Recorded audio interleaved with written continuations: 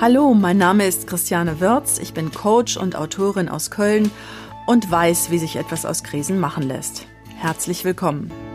Heute lade ich dich ein zu einer Spezialfolge. Keine Angst, die angekündigten Interviews wird es noch geben, aber heute ein Spezial zu Psychosen.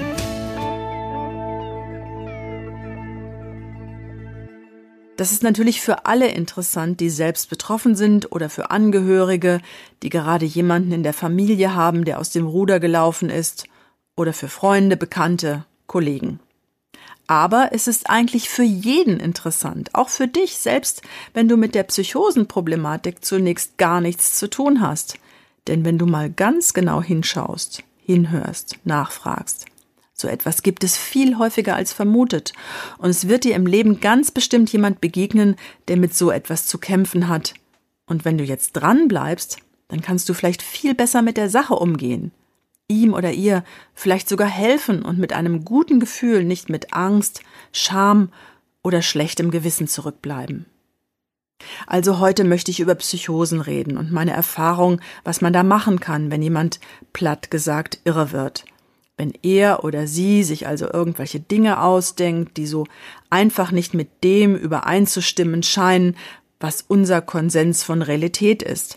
Selbst wenn sich philosophisch oder auch aus anderen Blickwinkeln über die Relativität dieser Sache diskutieren lässt. Wenn sich jemand in seine eigene Fantasiewelt verkriecht, sie verteidigt, eventuell sogar Stimmen hört oder Phänomene sieht, die kein anderer sehen kann. Wenn du also mit so einer Situation konfrontiert bist, dann kannst du sehr wohl etwas machen.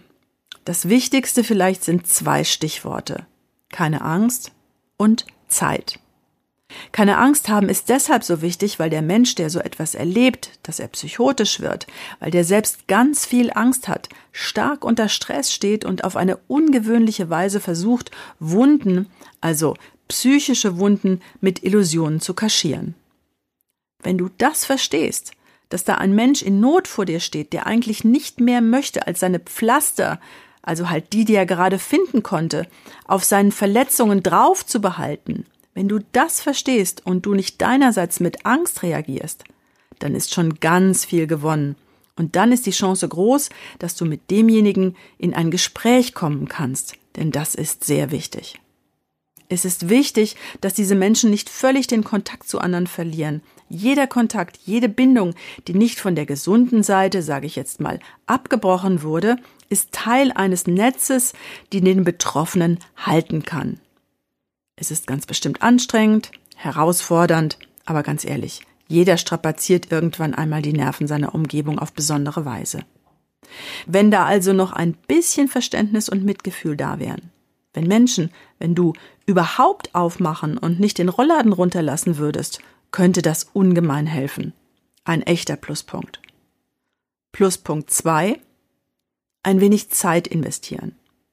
Psychotische Menschen sind nicht ganz einfach.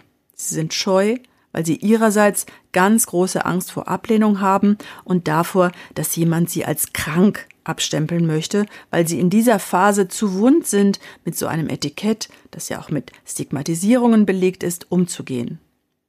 Um mit scheuen Menschen umzugehen, muss man meistens einen längeren Zeitraum von kleineren Begegnungen investieren, damit sich Vertrauen entwickeln kann. Wer also sofort Ergebnisse erwartet, der könnte nicht nur enttäuscht werden, sondern auch eher eskalierend wirken. Apropos eskalierend. Ich glaube aus meiner eigenen Erfahrung und aus der Erfahrung mit psychotischen Klienten, dass es viel hilfreicher und klüger ist, nicht mit dem oder der Betroffenen darüber zu diskutieren, wer Recht oder wer Unrecht hat, sondern sanft mit ihm oder ihr zu verhandeln. Also nicht das Gegenüber davon überzeugen wollen, dass er eben krank ist und lebenslang Medikamente braucht oder eine unheilbare Diagnose mit sich schleppen muss oder dass er falsch liegt mit seinen Fantasien. Eher werben.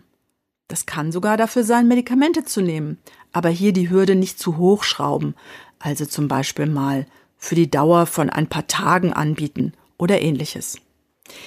Die nächsten 2 hilfreichen Aspekte sind Empathie und Augenhöhe. Wenn du also deine Angst überwunden hast und ein wenig Zeit investieren kannst, gehe auf den Betroffenen mit möglichst viel Einfühlungsvermögen zu und versuche mit ihm wie mit einem normalen, gleichwertigen Menschen zu sprechen.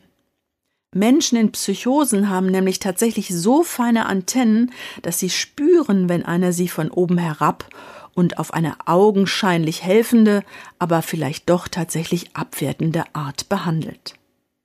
Was lässt sich also tun, wenn der andere hartnäckig seine Konstrukte verteidigt und nicht auf die Vorschläge eingehen möchte, die du ihm anbietest? Wenn der Zustand andauert und die Gefahr groß ist, dass vieles zusammenbricht, dass also der Job verloren geht oder ähnliches. Das kommt darauf an, wie nah du diesem Menschen stehst und was du von deiner Seite investieren kannst an Verständnis, Zeit und Einfühlungsvermögen. Wenn da noch etwas vorhanden ist, versuche dich mit anderen Kontakten auszutauschen, aber nicht so, dass ihr dann sozusagen wie eine Wand gegen ihn oder sie steht. Lotet eher gemeinsam aus, wer noch den besten, vertrauensvollsten Kontakt hat und überlasst diesem Menschen die etwas heikleren Punkte.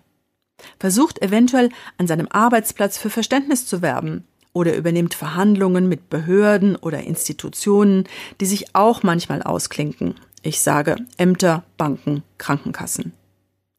Alles mit dem Ziel, den Betroffenen ein wenig vor dem zu bewahren, was kaputt gehen könnte und zu verhindern, dass gewaltsam gegen ihn vorgegangen wird. Was bei der sogenannten Eigen- und Fremdgefährdung zwar gesetzlich erlaubt, aber nicht schön und ganz bestimmt nicht heilsam ist. Denn es ist eine krasse Grenzüberschreitung, die der Betroffene vielleicht sowieso in anderer Art schon öfter erlebt hat. Oder, um im Psychotalk zu bleiben, eine Retraumatisierung, was dann heißt, dass später noch viel mehr Zeit und Einfühlungsvermögen notwendig sind, um nicht nur die Wunden zu heilen, die zu dieser Psychose geführt haben, sondern auch all die Wunden, die durch Gewaltanwendung entstanden sind. Damit will ich nicht verharmlosen, dass auch die Betroffenen aggressiv sein können und manchmal sogar ihrerseits gewalttätig werden. Natürlich gibt es das. Aber es passiert viel weniger häufig, als das so in den Köpfen, fast erwartet wird. Es bleibt halt hängen, wenn in den Medien von diesem Amoklauf oder von jenem Messerstecher berichtet wird, mit dem Zusatz psychisch krank. Dass die allermeisten psychisch kranken Menschen sich nicht so verhalten, das wird dann ausgeblendet. Nicht von Einzelfällen auf alle schließen. Aber klar, wenn jemand richtig körperlich gewalttätig wird, bleibt wohl nichts anderes übrig als Polizei und psychiatrische Klinik. Leider sind doch einige dieser Fälle, in denen sich vorher kein Mensch gekümmert hat. Das heißt für dich, das heißt für alle eben auch, möglichst früh wahrnehmen, wenn sich jemand sonderbar verhält und da nicht gleich Panik schieben, sondern das Gespräch suchen. Wenn da aber wirklich alle Limits für dich erreicht sind, dann kannst du natürlich auch Fachleute einschalten. Psychologen, Psychiater, Coaches, sozialpsychiatrische Dienste, Polizei, je nachdem, wie schwierig sich dieser Fall gestaltet. Es gibt, was viele nicht wissen, vor allem Menschen, die zum ersten Mal mit dem Phänomen konfrontiert sind, auch sogenannte Ex-Ins als Helfer.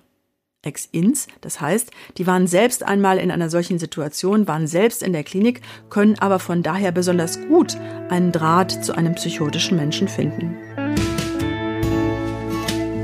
Gerne helfe ich dir auch persönlich weiter. Fragen und Anregungen auch an christianewürz.com. Und das war's vom Spezial zu Psychosen. Beim nächsten Mal geht es wieder weiter mit einem Interviewpartner und dem Thema Krisen allgemein. Eine gute Zeit. Bis dahin.